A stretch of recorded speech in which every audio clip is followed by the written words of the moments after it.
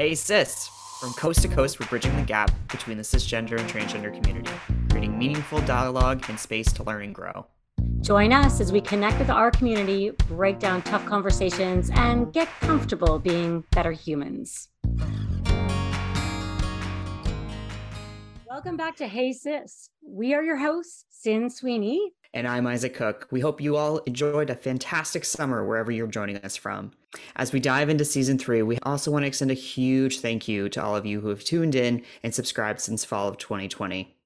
Thanks to you, the Hey Sis podcast is ranked number 2 on FeedSpot's top number 20 best Canadian talk shows. This is huge because it lets us know we're connecting with you and hopefully sharing engaging stories celebrating trans and queer people from coast to coast and beyond, and breaking down stigma along the way. And guess what? Season 3 is proudly sponsored by TD Bank Group, making community connections even more accessible. More episodes, guests, and amazing stories. And speaking of accessibility, in today's episode, we are joined by guest Rochelle Manette. Rochelle is a queer, Jewish, disabled sexuality educator, currently the education coordinator for Venus Envy Halifax, an education-based sex shop and bookstore located in Kipuktuk, Halifax.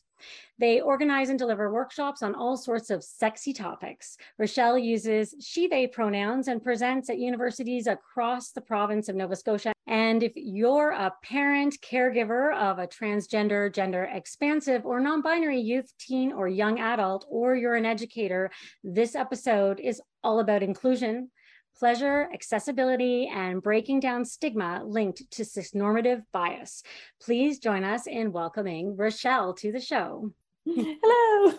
Welcome back. Yeah. Thank you. It's great to have you here. We're really excited to have you here in September, right after the summer, as we're launching season 3. Yeah, great to be back. Thanks for having me. Always a pleasure. Awesome. So, Rochelle, maybe you could help us first and foremost kind of break down and define what does cisnormativity mean in pleasure? Mm-hmm. So the way that I've always looked at it, the idea of cisnormativity being and I'll often sort of couple it with like cis heteronormativity, this idea that everyone is cis or straight, and that we're all like born cis and straight, and it's like going away from that sort of deviates from the norm, versus everyone just sort of being who they are and having lots of different ways that they can interact with the world. But yeah, the idea that being cisgender and being straight or heterosexual is the norm, and that anything outside of that is odd or strange or different or like deviates from, what we're supposed to be doing. And so when it comes to pleasure, I think that there's a lot of, other layers to it. So this idea that, being cisgender, being straight is what's attractive, is what's sexy, is who deserves pleasure. And that there's specific ways that we're supposed to have sex, that we're supposed to experience pleasure. Often these are linked to penetrative sex, and that everything outside of that is odd or not like real sex. And I'm putting like quotation marks around that, real sex. And so I think that's a lot of the time where it comes up. But what makes things more complicated is that tons of people experience pleasure in a multitude of ways, and quite often not from solely penetrative pleasure, but for penetrative sex. And so, where these ideas of what's normal and what's natural and what is, supposed to happen, they stop us from feeling the pleasure that we could be feeling, because we think we're supposed to feel it one way, even though most of us have a hard time with that. With all sorts of different kinds of bodies, it's hard to, feel pleasure from just solely penetration alone. So why don't we dive a little bit into that a little bit more? And I'd love for you to be able to share, as I said in the introduction, that you have a particular interest in accessible sex practices and pleasure experiences. What would be, some of the challenges that you've heard about or experienced, challenges that queer people face when accessing pleasure? Yeah, I think the main one is that we're not given a lot of like good examples. You know, in like all of the media I grew up watching, there was always straight people doing one very specific looking kind of sex or pleasure. And, you know, when someone doesn't quite fall into that or has tried something that looks like that and it doesn't quite work, there's a lot of like, oh, maybe I'll never get to feel this way. And like, I didn't come out until I was in my early 20s. I didn't even know that that was an option for me, just because I hadn't had any role models around that. And so I get very excited to be a queer adult role model in queer youth's lives. One of my favorite things to do and be involved with. But yeah, you know, there is this idea of like what pleasure is supposed to look like, and we're fed that pretty regularly through media and also through education. I was just recently working on a project with a group of queer youth who were putting together essentially a response to the sex ed book that goes out to like all Nova Scotians every year. You're like nodding, you know what I'm talking The classic, about. the classic, exactly. Yeah. And there has been some like minuscule updates to that book to sort of be like, yes, queer people exist and like gender non-conforming people exist and trans people exist. But, you know, it still very much feels like an afterthought. And so this group of youth was like, we don't really like this. Can we do something better? And which was really exciting. And so I got brought into this project to work with them. And so they put together kind of like a response book or like zine to just be like, you know, this is coming from like a queer youth perspective. And yeah, we're hoping to distribute that amongst, you know, different schools and things like that. So for everyone listening who are educators or parents and grandparents and stuff, you know, look out for that. It'll be available. I love that. And when it comes out, we can put a link in the show notes. But I think that's especially resonates for me because as a parent of a trans child, and then I would be, let's say, bordering 50, perhaps in the early parts of 50. I'm being raised in a small town in Ontario, Brampton. You know, I had a very sort of also traditional family upbringing. So you talk about visibility on television and then the influence of like what's talked about or not talked about in school, but also the home plays such a huge piece. And so for, say, some parents and caregivers out there of trans youth who maybe have been raised in that very, like, I remember there was a lot of kind of shame put on anything that was outside of the traditional model of what pleasure was supposed to look like. And I would beg to argue that I'm probably not alone in that with my generation, having kind of grown up that way with limited information and knowledge that, you know, when it comes to trying to support queer youth and teens, we could use a little bit of help. Yeah. Well, and I just want to take that and like almost do one step backwards to the idea that I don't even think we're straight up not acknowledging queer people, period. But we're not even acknowledging the fact that sex isn't just purely for reproduction. I remember like all those books, it was just about this is how you make a baby. And I'm like, cool. But like, we're not discussing how to have pleasure out of it or what sex looks like in other ways. For instance, for like asexual people or aromantic people who might not, you know, feel the same way that other people do in those terms of things. And we're not acknowledging that sex isn't purely reproductive. Like, and I think that's kind of like the root of the problem. Yeah, a lot of conversations that I have to, or that I sort of choose to avoid, like I am not a reproduction expert. That is not where my expertise lies. I am very much rooted in pleasure. I'm like, let's talk about like the parts of our bodies that feel good to touch and that like, you know, anyone can touch for themselves. A lot of the education I do, especially with youth, you know, I find that they're getting a lot of information on how to have a baby, how to avoid having a baby, and then how to avoid like STIs. But no one's really talking about like self-pleasure. And that is one of the safest ways to like explore the body and to get a sense of what feels good and what's exciting.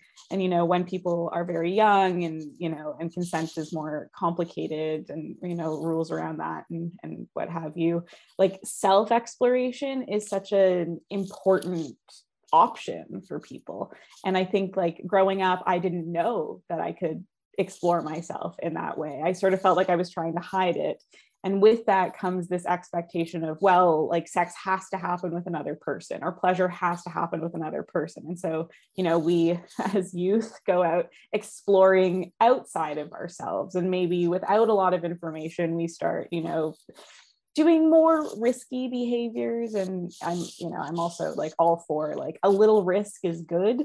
It helps us learn and helps us grow, but when it's the only option to engage in what could be considered like very risky, it's not, having that as the only option is not necessarily a good option. So yeah, like self-pleasure and self-exploration, so important for us to get to know our bodies and figure out what we like. But also there's this empowerment, for me at least, of like, I own my own pleasure. Like my body is mine and I get to control who has access to it. And it's so much easier to do that when I've taken the time to actually explore it on my own and know that I can give myself pleasure and that I'm able to.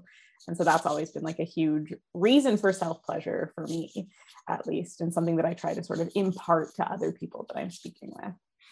Yeah. And it's tricky too, because so many folks, especially queer people, I will say with emphasis, only kind of get to that point when they're in their 20s or 30s or even older. So during those prime puberty stages where you're feeling a lot of different things, you're not able to properly find appropriate, safe outlets to find self-pleasure. And that can like fall into those categories, as you were mentioning, of like risky behavior because you don't know how to release that.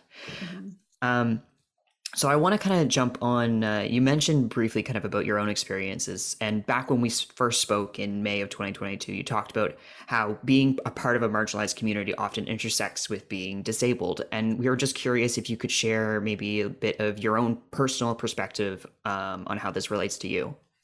Yeah. So, going from sort of like a self-pleasure standpoint and a pleasure standpoint in general, I guess, in the same way that, sex ed and media and things don't really include queer and trans and non-binary people, we're also missing a lot of representation from like disabled people and bodies that, don't look a certain way.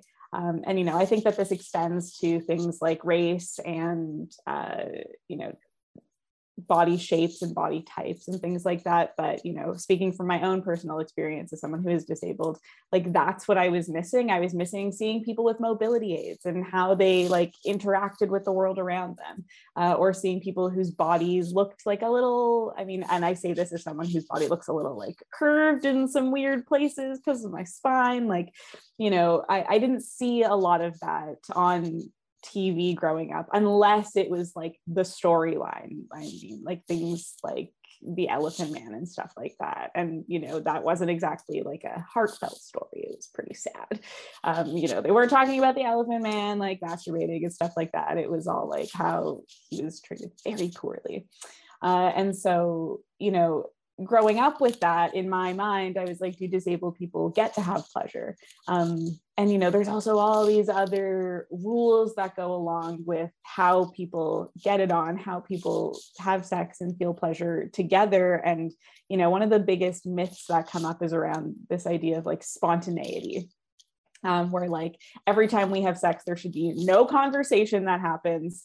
I'm saying all of this with big sarcastic tones. There should be no conversation. We just like meet eyes from across the room in some crowded place, and then like it skips to a scene where we're like already touching each other and like making out, and then it skips to another scene where we are like half clothed but under the covers in bed. We've already had sex, kind of thing.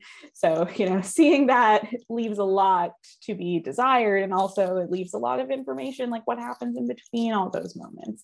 And so and I think it sort of is similar when it comes to queer sex and queer pleasure, where, if we're experiencing bodies in different ways than we've sort of been told is like the norm, there's no instruction manual. There's nothing that's telling us this is how you do it. This is how you can start, how to explore. There's a lot of, exploration that kind of happens on the fly, but there isn't really, there's no instruction manual for that. And I kind of like that personally. I think that once sort of disability became a part of my life and my existence, I was like, oh, I can throw this entire rule book that I thought existed out the window because it's clearly not working for me anymore. Like I had to rethink a lot of stuff, but I also think that has had a big effect on how I see queer sex existing.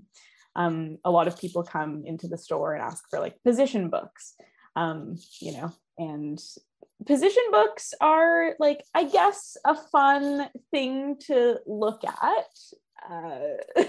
but they're not something to put on your wall. Exactly, right? Something to put on your wall. They're like a cool art form, I suppose, but exactly, like ripping them out and putting them up. But, you know, they're not super great for like most bodies to try something. I would say that in any given position book, like 20% of the positions are actually usable for like most people.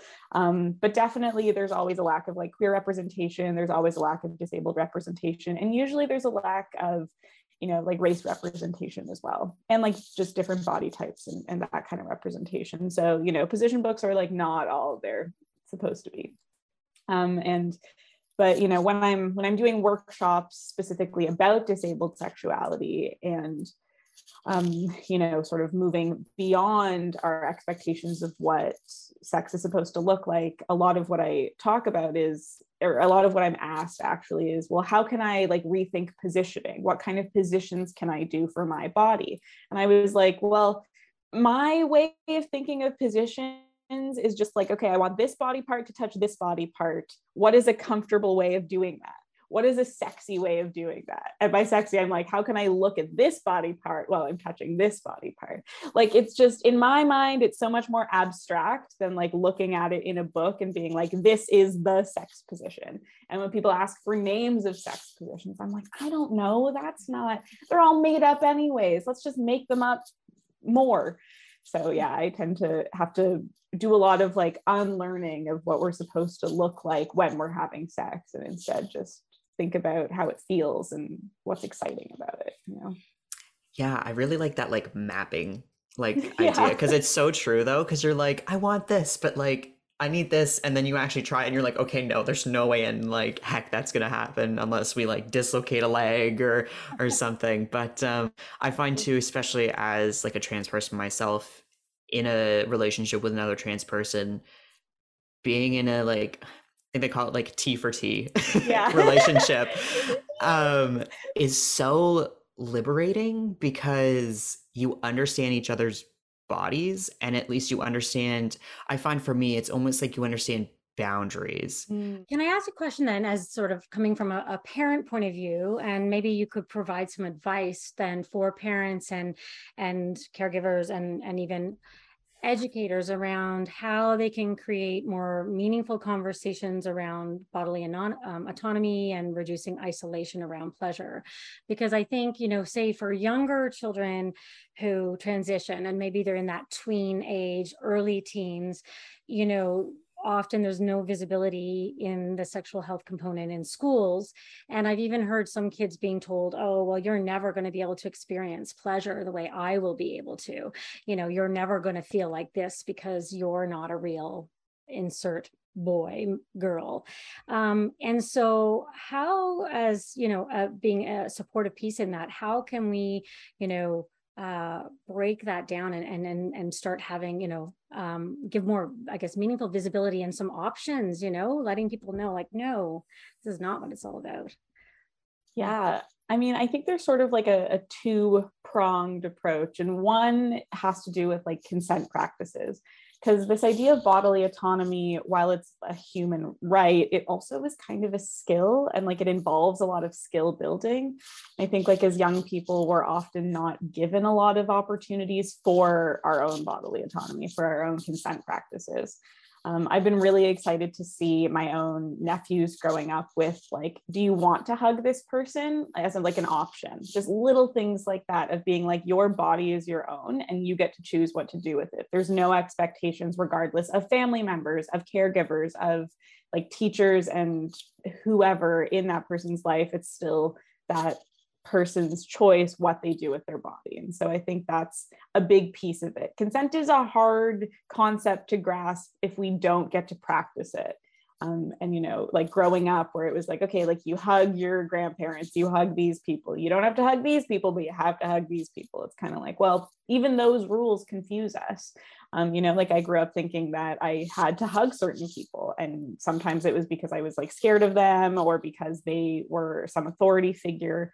And just little bits like that chip away at our own bodily autonomy in such drastic ways a lot of the time, where we don't know what's right and what's wrong. And so I think that's a big part of it, is practicing those things early on. And then when it comes to sort of the other prong, if you will, offer, I think, I don't know, I am of the belief that no one is ever too young to get to know their own bodies. Using the terminology that feels good for it, but also knowing the sort of like scientific terminology can help a lot in having conversations about body parts, and knowing what to say when something goes wrong, when something's a little scary. Or a lot scarier, when something, has become harmful. As much as like using the correct or sort of, scientific terms for body parts can also elicit some like emotional responses a lot of the time, it's important to at least know what they are. But yeah, like offering space to talk about those things, I think is really important, and offering opportunities to talk about pleasure.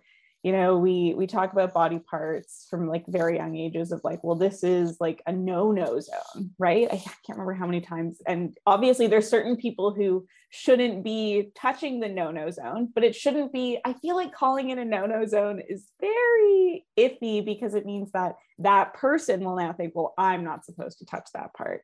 And that discomfort with our own bodies leads to so many issues down the road. I mean, how many of us are afraid of like our own bodily functions? I know so many people who are so afraid of pee and poo. And I'm like, we all do that.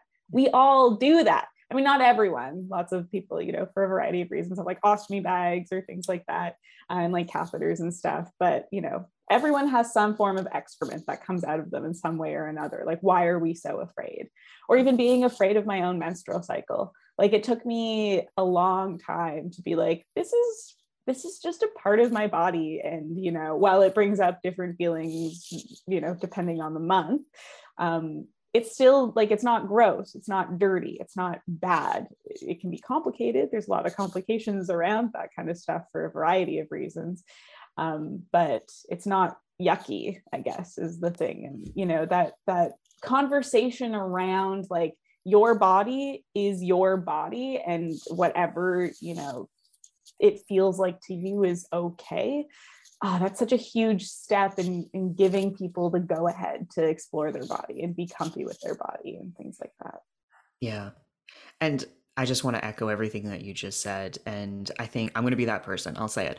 But like, pleasure and sexuality has been for so long, and still is, dominated by the patriarchy and kind of male gaze on what pleasure looks like. So that's why so many people in modern day are scared of, menstruating, or scared of their own genitals, because if they don't have set genitalia, that whoever created the mentality many years ago, then you can't experience pleasure, or that sex is only good if the man comes, and that's when it's done. And there's like that ongoing joke that, women are assigned female at birth, or individuals with vaginas, they don't come, kind of thing. And it's or reach orgasm, I should say. And it's so interesting to talk about in modern day, because we're at the point where so many people are aware, but no one's really talking about it and getting into those really, really difficult conversations. Right? Like, there's still stigma. Can I add in? It's funny. This is an interesting story, because so I went into Venus Envy, and on where you're located there on Barrington Street. I remember going in looking, I wanted to find some resources, just like books and some stickers and that are around trans youth, and like getting an idea around like what they offer to be able to give information to other parents around STPs and Packers and all of those, which is a whole other episode altogether.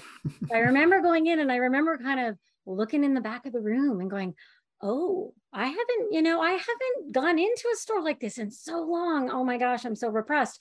So I kind of went to the back of the room, and I was kind of like looking around with my hand kind of over my, put my sunglasses on. Anyway, it was ridiculous.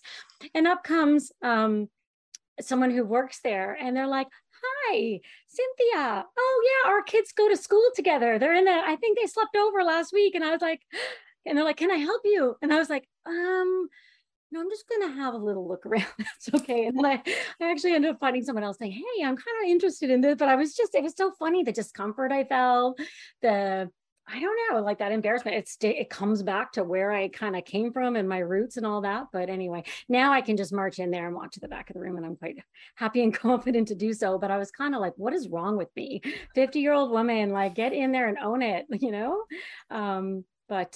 Yeah, there's just, I think as a society, we need to get comfortable talking about this, and especially, you know, if you're supporting queer youth and that, because if they don't know what is available to them, we're generally policing their access to pleasure, right?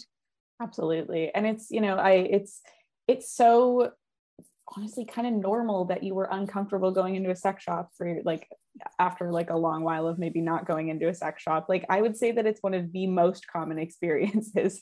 You know, so many people are like, you know, they're like whispery, they don't want to like talk about things, they just want to be shown like where the toys are. A lot of people don't even know what the toys are called. Like a lot of people come in and say like, I want a dildo.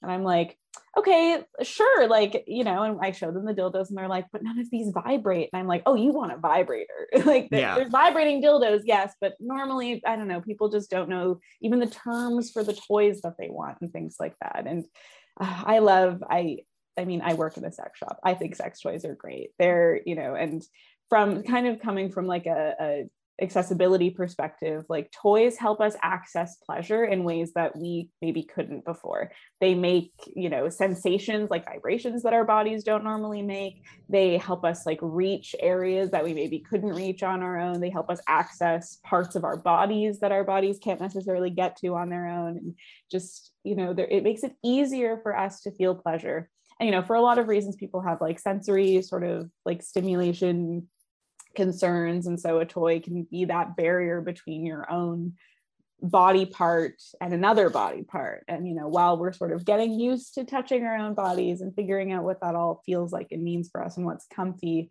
there's something that can be that middle thing, that thing that's kind of a barrier but also a facilitator, if you will. You know, this, but yeah, it's such a very common experience for people to be just like super uncomfortable with the conversation until they get to have the conversation. I think that's like my favorite part of what I do is like, you know, when I kind of love when people are uncomfortable. I love taking people from that discomfort to that place of like more comfort or even just less discomfort. It's kind of like what gets me up in the morning. It's what makes me love the work, is to just take people from that place of like, oh, I'm not sure, like, oh, I don't know how to talk about this, to, okay, that wasn't so bad. That like sigh of relief of like, yeah, I did it. I bought my first vibrator, or like, yeah, I bought my first butt plug, or whatever. Like I could have these conversations and it's not so weird anymore. And I think one of my favorite things, especially as when I was a little baby queer and I go into Venus Envy, is that everyone who works there is so confident and comfortable, but like very calm. Like there's no like pressure. Like it's such a safe environment that you can go in and be like, I'm looking for blah, blah, blah, blah. And they're like, cool, we'll find it. Like there's no hesitation. And it's just very, very positive environment. So I wanted to ask, can you maybe share with us some of the best practices at Venus Envy, and what does the team do to ensure you're offering an inclusive and accessible environment to everyone? Mm-hmm. I mean, like I think some of the early things, I'm thinking back to when I was like training to work. And when I first started working like with Venus Envy, I was just on the education team. So I did some workshops and things before that, and, you know, and also had like a background in sex education. So I came in sort of in like a different way than a lot of other staff do. But once I started working in the store, it was the standard, like, you know, use gender neutral language when we're talking to people. That was like, and it's funny because anyone who comes in to work there is like, well, duh, like, of course, you know, people are kind of hired because they already get it a lot of the time. Although, you know, sometimes there is learning to be done, but I think a lot of the time it's like people who work at Venus Envy have like wanted to work at Venus Envy, because it's a pretty particular kind of job. It's not just like anyone can come in and be like, yes, I really want to sell people sex toys, or like I really want to be involved in someone's like gender journey. You know, it's a complicated job, but it can definitely be intense. And so there's a lot of, trying to work together and support each other as well. And I think that's a really important part of working in a setting like that, that best practices aren't just for how we treat customers, but also how we treat each other and how we try to support each other when like something tricky comes up. And how we can have very, I don't know, they feel like high level, like queer theory conversations, but trying to sort of like,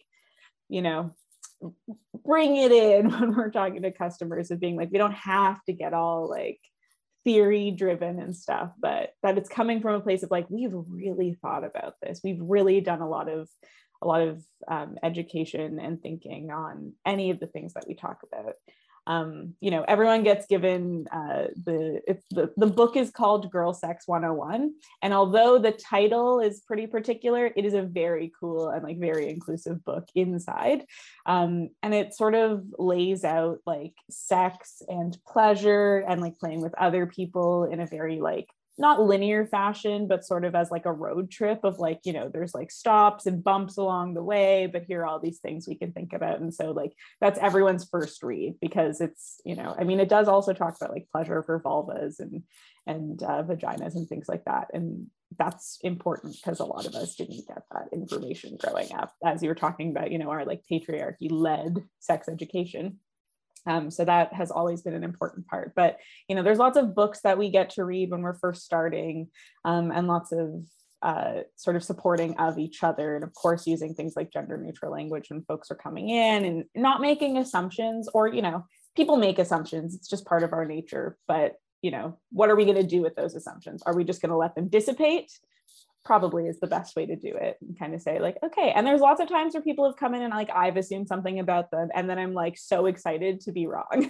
I'm just like, nice. Like, I love that. I love what like my version of what these people are changes after I end up talking to them. And that like really is exciting for me. It's exciting to be wrong, because it means that I've learned something. I kind of love that. And then, I think another thing that we do at Venus Envy when there's like a new staff is that we do a lot of learning from each other, where like I love talking about lube. It's one of my favorite sections. And then I also love talking about like adaptive sex toys, or just adapting sex toys, because, there isn't a ton on the market right now for the adaptive stuff. And so like, I get to talk about those sections with the new staff that come in. And then like someone else who like loves talking about butts will go over the butt section, and we just keep on doing it, and we keep asking questions, and we keep on learning as we go. And whenever anything new comes in, we're like, okay, let's like ask a lot of questions and play with it and touch it and do this and that, and whatever. And, we get to like read books sometimes when we're like on break, or, we have a whole slew of books that we can buy and take to borrow if we're very careful, and things like that. And also it's encouraged that we go to each other's workshops, and then we have staff trainings and things like that from like outside people. Like there's always an expectation that we're all learning as we go.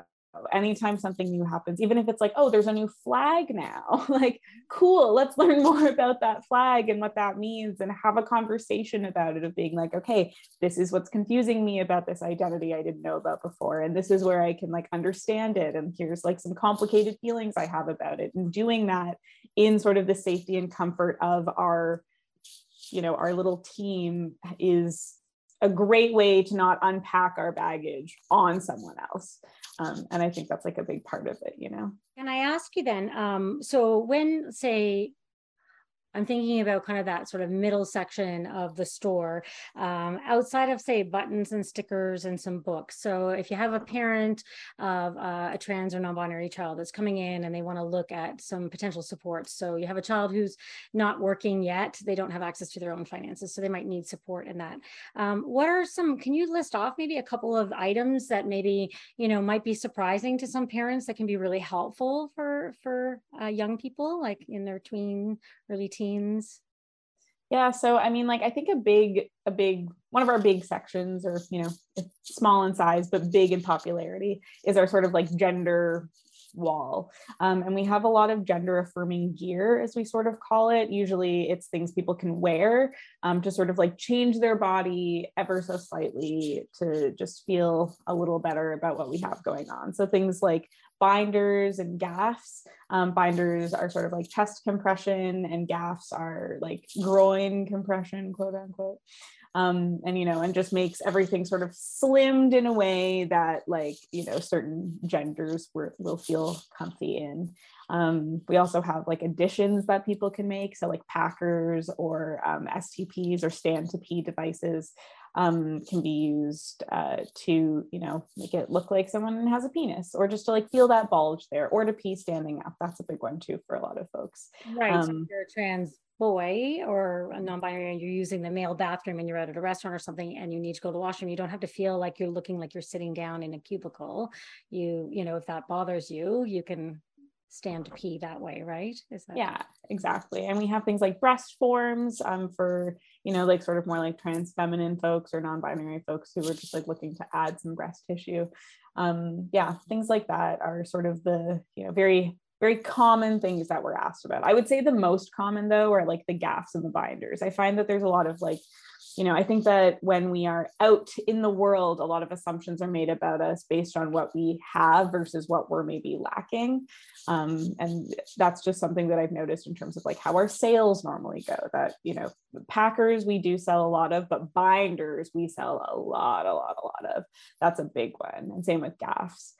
It's also hard to find binders and gaffs like anywhere in this city. I was going to say, the Maritimes. Yeah, I think Venus Envy is one of, if not the only spot in Atlantic Canada that actively sells binders. Of course, you can buy them online, but, you know, a lot of folks, they need to either try them on or have that like proper return policy, or they want to go in and have a conversation with someone to be like, is this what I need? Or because there's so many different types, like there's like the full top ones, there's the tank top ones. I can't remember all the names of them, but yeah. there's a lot of variations. Exactly. And they all have names that like you don't need to know, we just need to know, and we'll measure you. There's a place you can try them on in the store, and, you know, or you can measure yourself. Like we try to do a lot of like, we want you to leave with something that feels good and makes you feel good. And even like the different brands fit differently sometimes, and, you know, we're trying to carry a couple of brands now, and it's just, they're all very different. And, you know, even like from day to day, like I'll put on a binder one day and be like, oh, this fits really well today. And I'll put it on another day and be like,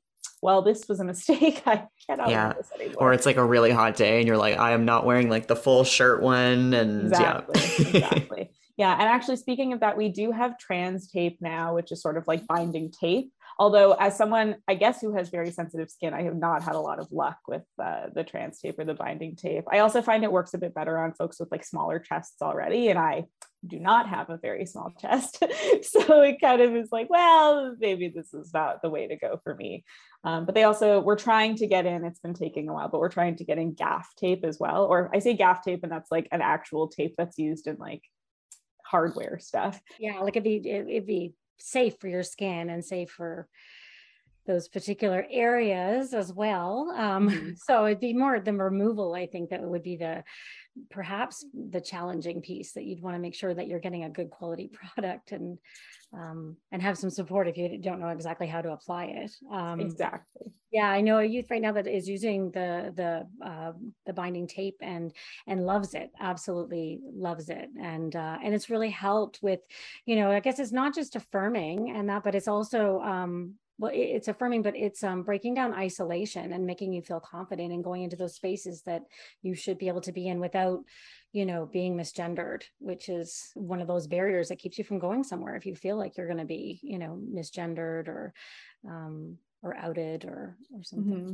Yeah, it's a huge aspect of like dysphoria. I find that the way that other people view you has so much to say for your, like, about your body, and it really complicates things. Like sometimes when I'm feeling a certain way about my own body, I'm like, where is this coming from? Is this coming from like inside? Is it coming from me? Or is it coming from them, the world, that like, I don't care about their opinions anyway. So like, why am I letting this affect me in this way? And, you know, sometimes it's often more complicated than that, but I do often feel myself being like, where is this coming from? And if it's coming from outside, what can I do about it? Nothing. I should just not care. But it's more complicated than that. And I think especially like you know, for like youth who already have so much going on and like their brains around like what people think of them and, you know, how they're being read and things like that. Like I don't know, I've had a lot of time to be like, I don't really care about this anymore. Like all the shame is gone and all these, you know, obviously I have good days and bad days of being like, oh, my body's not doing what it wants. And it gets more complicated by like disability and my body like really not doing what I want it to do, and things like that. But, you know, I've come a long way from what I was as a teenager and even like a very young adult where I was like, oh, like everyone is looking at me and thinking of these things about me. And now I'm like, I'm over that. Like, I don't care what they think. I'm just going to do me. I'm going to wear what I want. I'm never going to wear a bra again. Like not even worry about the fact that I have like breast tissue and stuff like that. I'm just kind of going for it. But, you know, it's still a different experience to someone who is maybe more like, you know, leaning like one way or the other on sort of like the binary trans lens and is, you know, looking to look a certain way. And so that's my specific experience, but yeah. But. And as you said before, you know, like assumptions, especially if they aren't internalized, if you decide to vocalize them, they absolutely do hurt people. And I think people need to be more aware and reflective of their own assumptions on other people, especially in terms of other people's bodies, and understand the environment in which they are posing these assumptions or enforcing these assumptions onto people, because it absolutely can have negative repercussions, regardless to if it was ill-intended or not. So totally. I even think of it when someone asks like some people what their pronouns are, but doesn't ask like another person. And I'm like, oh, you've decided that this person looks trans or like looks non-binary, when like that's not how it goes. Like either ask everyone their pronouns or like figure out a way to not use pronouns at all. And like, good luck with that. Yeah. Yeah. Well, awesome. I think that was all of our kind of nitty gritty questions, but I just wanted to open up the floor to you as well in case there was anything else you wanted to add. We are always happy to have people do shout outs to their own social medias, their own products, anything that you want to talk about. But kind of the floor is yours. Yeah. And I mean, like, we're always trying to post about like products we have, or, you know, and we can always answer questions on our social media and things. So feel free to follow us on Instagram, Venus Envy HFX. That, you know, we have lots of stuff going on. We can always answer questions. And, you know, while we are beholden to some governmental rules about selling certain kinds of products to people of certain age groups, anyone can come into the store. We can always have conversations, and we're allowed to sell like gender affirming products. That's not an issue. We can sell books, we can sell things like that. You know, where it gets more complicated is around like sex toys and things like that. So, you know, if you're looking for some gender affirmation gear, or you just want to talk about gender, you know, come on and visit us, or you know, or feel free to follow us on Instagram and we can chat there too. We're always happy to have conversations about those things. And I love your book selection too. I mean, you have like everything from, you know, early, like, well, children's books. You have The Pink Balloon there, which is my book, which is fantastic. I love seeing that in the front section. But like, If I Was Your Girl, I love that read. I think it's a great read for even parents, you know, teens, but your teen fiction and your tween fiction and all of that. Like your whole book section it's just a pleasure to go in and browse through it. Really, this is a full collection. Like I remember I went in and I bought a book and it was called Queering the Countryside, and it's about like queer rural experiences in Nova Scotia. Like I thought it was just like kind of general, and I started reading and I was like, they're talking about Nova Scotia. So that was really exciting. So there's and of course a lot of these books are written by local queer artists that you folks actively support. So that's really, really great.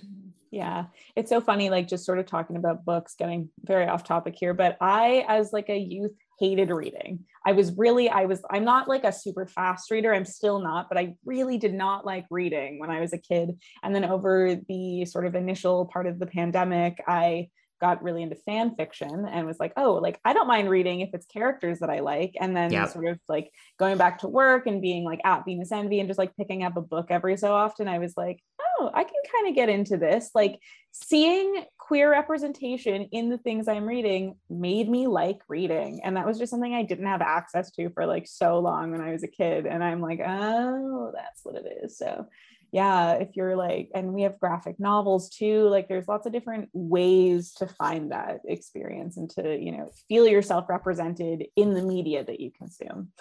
You know, there's lots more on like Netflix and on TV now and stuff like that, but sometimes it's just not enough. And there's a lot of really cool queer books out there, and books with trans characters and queer characters and non-binary characters and like ace characters too. And like, it's just been so exciting to see, you know, these characters written by people who either like identify with those identities or, you know, maybe are somewhat removed from them, but still have like, are usually still queer at least.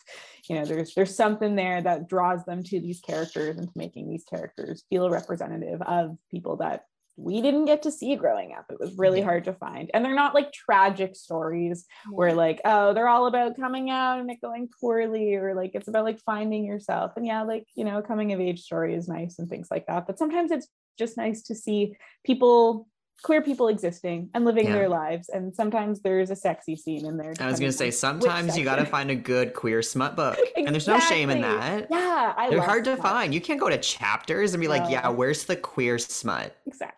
Where is it? Yeah, yeah. I love smut. That is my preferred method of like, I don't know, sexy media. I'm not a porn watcher. I can't quite get it in the zone. But definitely a smut fan for sure.